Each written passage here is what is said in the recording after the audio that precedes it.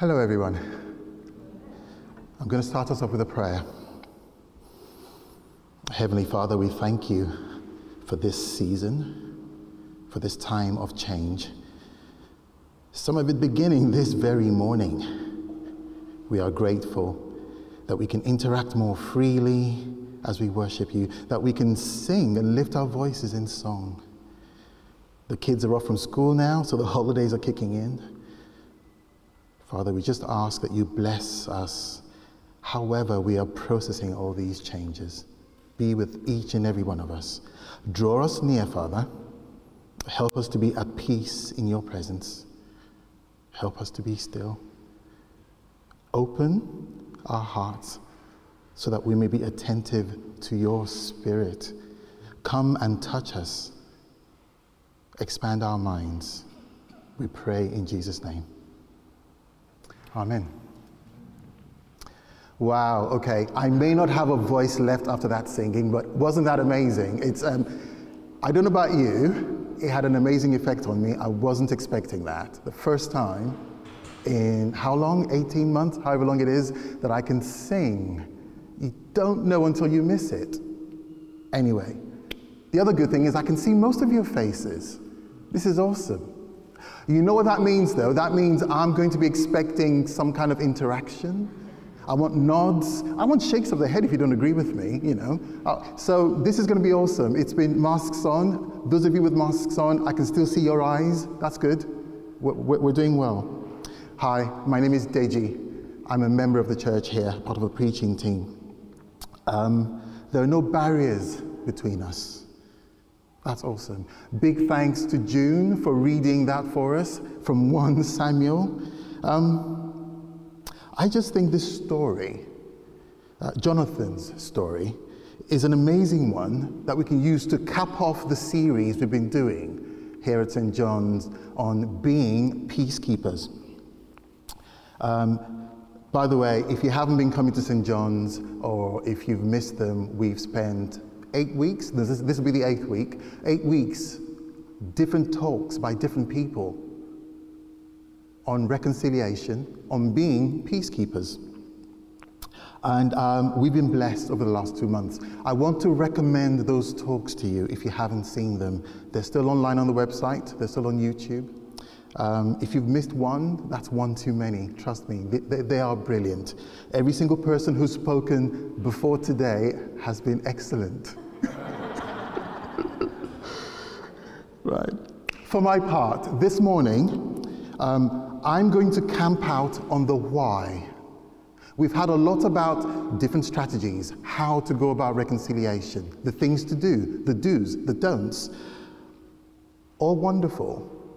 But this morning, I wanted to spend some time thinking about why. 2 whys, really.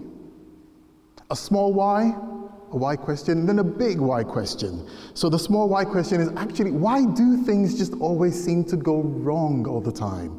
And whether the Bible has anything to say about that. So we'll spend a little bit of time on that. The bigger Q question, though, is, that concerns our motivation. Why should we be peacemakers? Why should we? Why should you even attempt it? And I think the way we answer that question is very important. So, dear old Jonathan's story today's passage has a lot to tell us because the truth of it is reconciliation, making peace, is really difficult. I mean, when it's theoretical, it's fine, but when you've got a live person or 2 live people with practical issues that you need to get over, it is really tough. And here in this church, we are not immune. We're not exempt from this. We have our own disputes, we have conflict and issues, and sometimes they can be very serious, unsettling, disruptive even. As I stand here before you, my own family and I are grappling with issues within the church. And we're having to engage in some really frank discussions, a lot of soul searching. So perhaps more than usual, more than ever, this talk is possibly as much for me as it is for everyone here today. But I do hope it has a personal resonance for each and every one of us. Let me start with a smaller why question. Why does conflict arise? Why do things go wrong? I don't know if you've got Bibles. If you have an old school paper Bible, whip it out. If you're on a phone, get it out. I'm not going to think you're watching the footy or the Olympics. That's okay. Get your Bibles out, because we'll be doing a few Bible verses to try and help us think things through. But it's okay. I'll read them out and I'll let you know where they are as I'm going through them. We're going to start easy. Page 1, Genesis 1, verses 1 and 2. And I'll read these out. In the beginning, God created the heavens and the earth. Now the earth was formless and empty. Darkness was over the surface of the deep, and the Spirit of God was hovering over the waters. Now, some translations include the word desolate. So the earth was an empty, desolate, formless thing. Formless, like it couldn't hold itself together, like it was prone to falling apart. It takes an act of God, no less, to effect creation. It's His blessing through the work of the Spirit that holds it all together. The Spirit, that's why we call the Spirit the giver of life. But then Adam and Eve quite illogically decide, we know what we'll do, we'll reject God and we'll go our own way. They're going to do without God's blessing, do without God's providence. You know the story. There's the fall, the consequences. So we really shouldn't be surprised when things go wrong. It's time we kind of take off our rose-tinted glasses and acknowledge from the outset that this world, this age that we live in, things will not only go wrong, but without God, it'll be really hard to make them right again. I think it's a bit like that parent or carer without whom the child's bedroom is always going to be a perpetual state of mess and untidiness.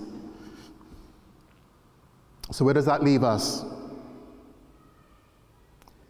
Even among the most well-intentioned Christians, things can, and they do sometimes, go wrong. It should be easy on paper to make peace between two believers, shouldn't it? That would be a mistake to assume that as Christians we are above and beyond conflict. I don't know if you've come across that kind of attitude that almost forces you to almost pretend you're okay, pretend everything is fine when it's not. That's not at all biblical, can I just say while I'm up here? You don't have to read too far into the New Testament letters to see the apostles having disputes, serious disputes amongst themselves. Whether it's Paul and Peter, whether it's Barnabas and Paul. Today's passage, the conflict arises in the Old Testament, the Hebrew Bible, and it's between Saul and David. Both men of God, both anointed and appointed by God through the prophet Samuel. And guess who has the unenviable task of making peace between them? Poor old Jonathan.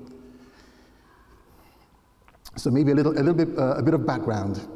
The Lord, you know the story about let my people go, yes, from Egypt. The Lord has rescued them from Egypt. And all through that time, the Lord has been their king. He's been providing for them ever since. But the Israelites, like Adam and Eve, illogically decide to reject God. They want an earthly king.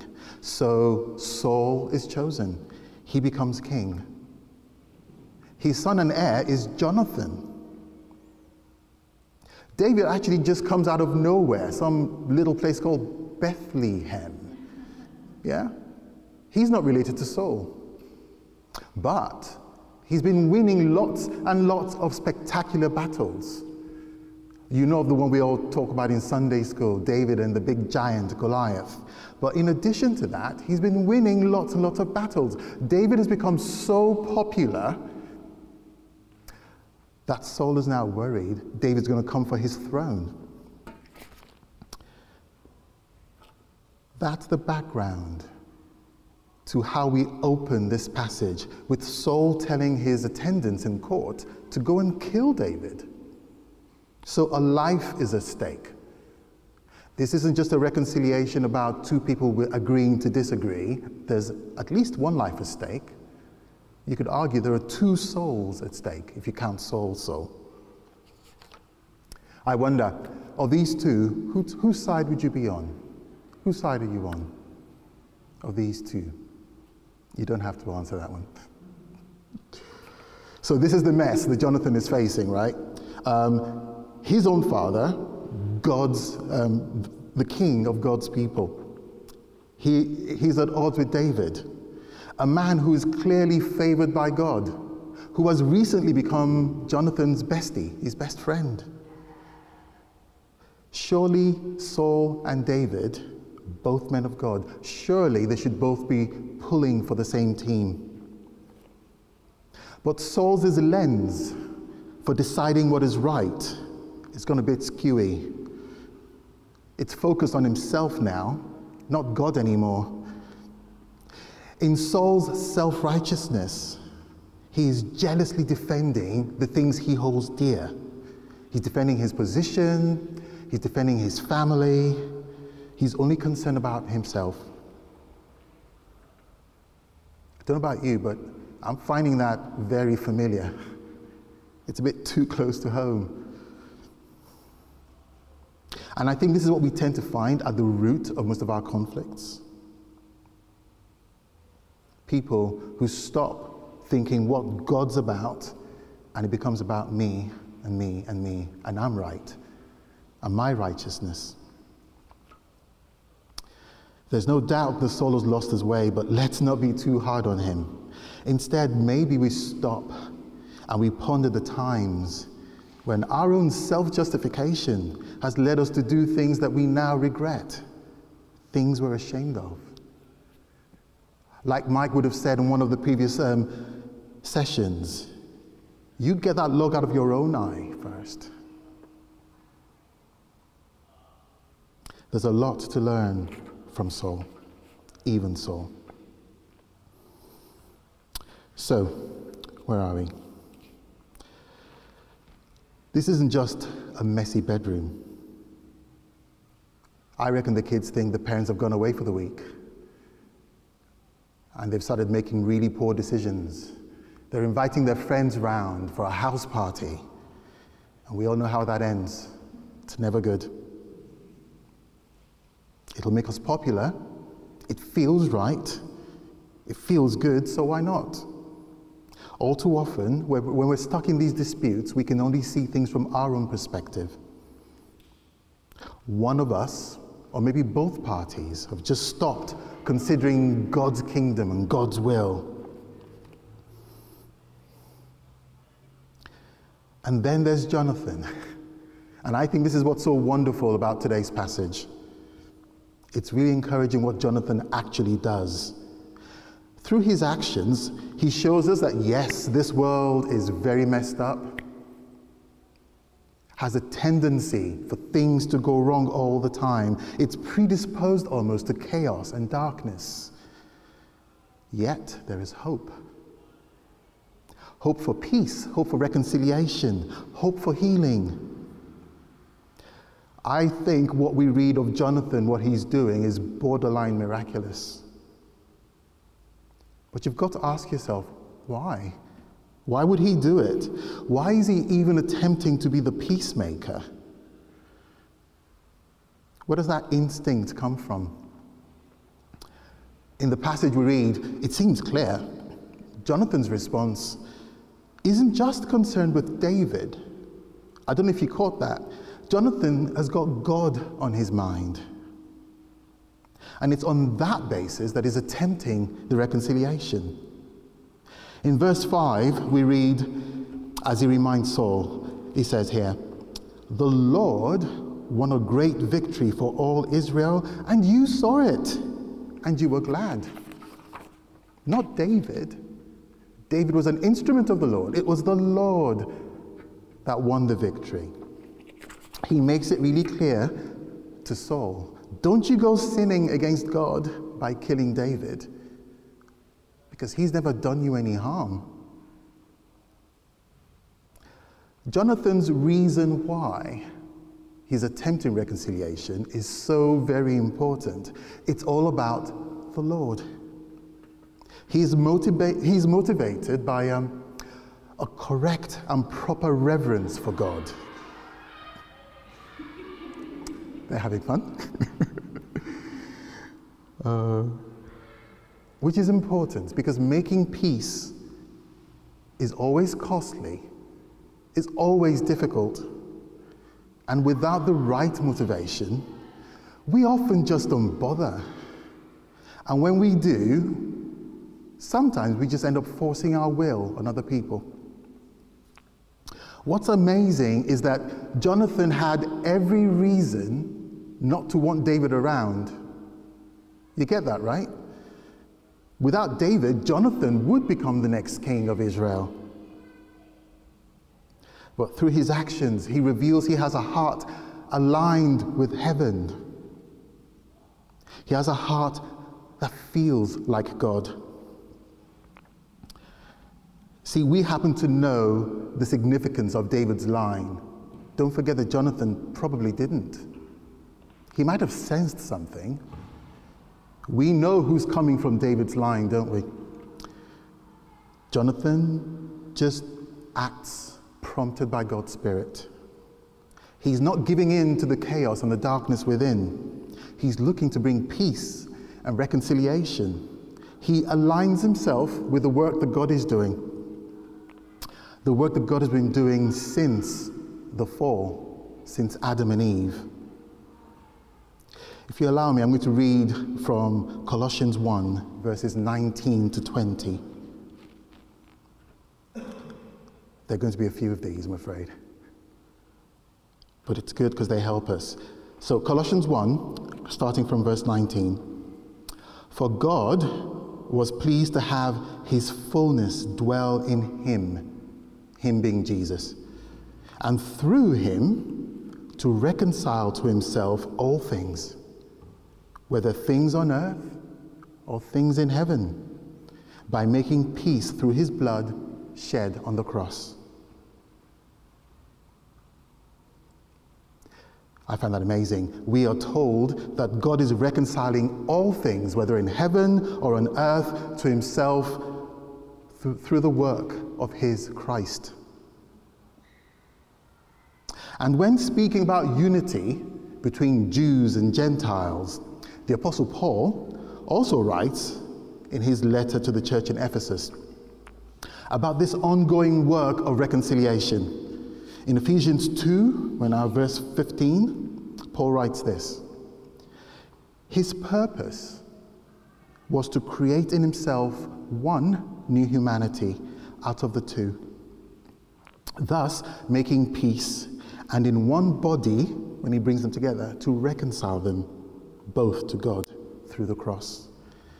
And by doing that, he put to death their hostility." Making peace, effecting reconciliation, that's God work right there. God work. We can't lose sight of the fact that making peace is in fact what Jesus is about when he's there on the cross, arms stretched wide, taking the nails for each and every one of us. Jesus was doing God work. To paraphrase Mike from yet another of the previous talks, forgiveness and reconciliation, these are not nice optional extras. We're talking full-on God work here. And this is what Jonathan points to from way back then in the Hebrew Bible. he foreshadows Jesus. He was a Jesus type. I don't know if you've heard that phrase used before. Jonathan was a Jesus type. In other words, he was one person who would alert us through his actions to the things that Jesus would be coming to do. Jonathan, like Jesus, was the son of the king. And even though he had every right to inherit the kingdom, gave it up. He gave it all up for the sake of another's life. He pursued peace between his father and David. Yeah? Because we see in verses 6 to 7 at the end, Saul actually rescinds the order to have David killed. And Jonathan brought David to Saul, and he was restored just like things were before. Now, just a little side note here. If you only skip 2 verses forward, you find that Saul reverts back to type and now wants to kill David again, and is chucking spears at him.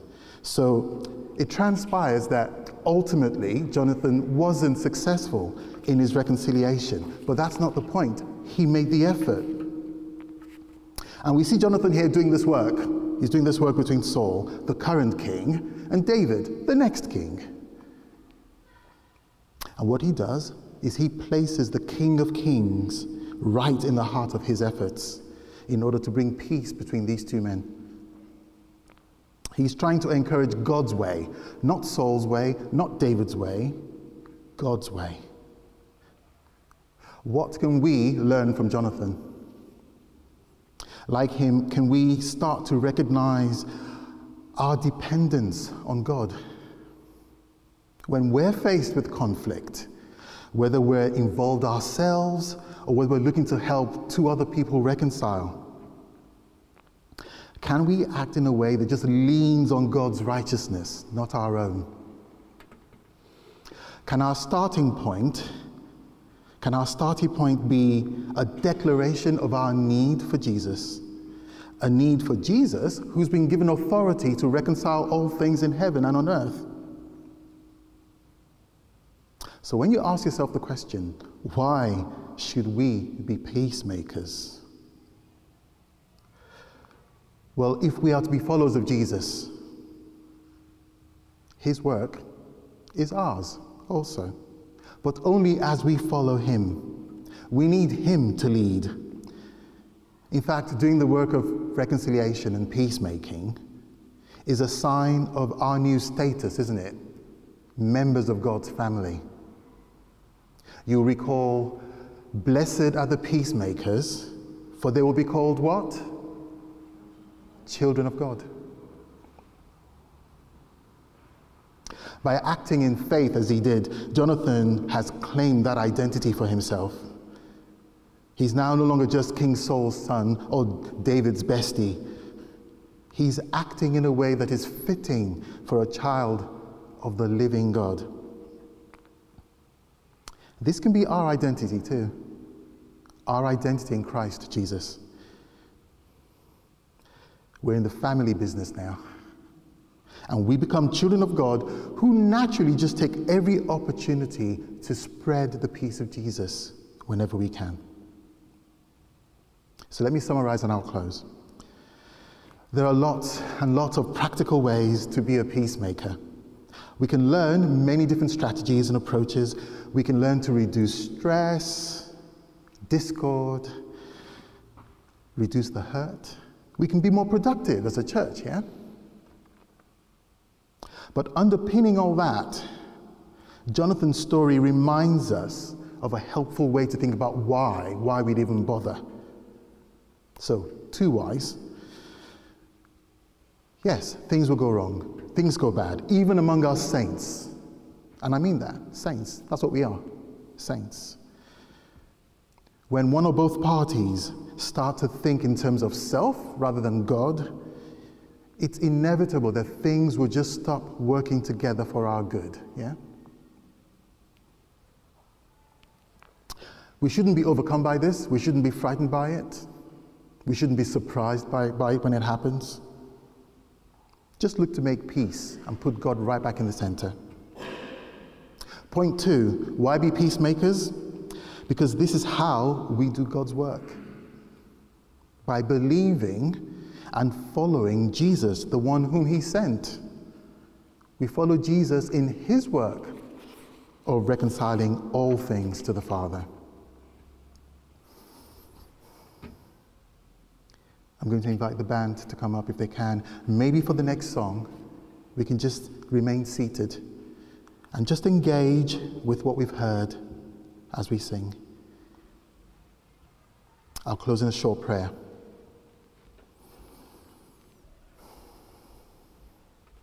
Loving Father, I know you have a purpose behind these talks we've been having here at St. John's on being peacemakers.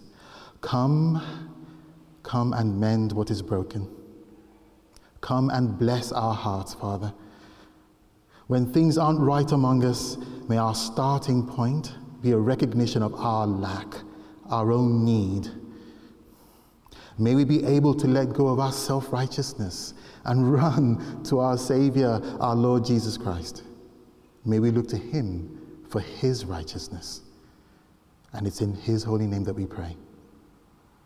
Amen.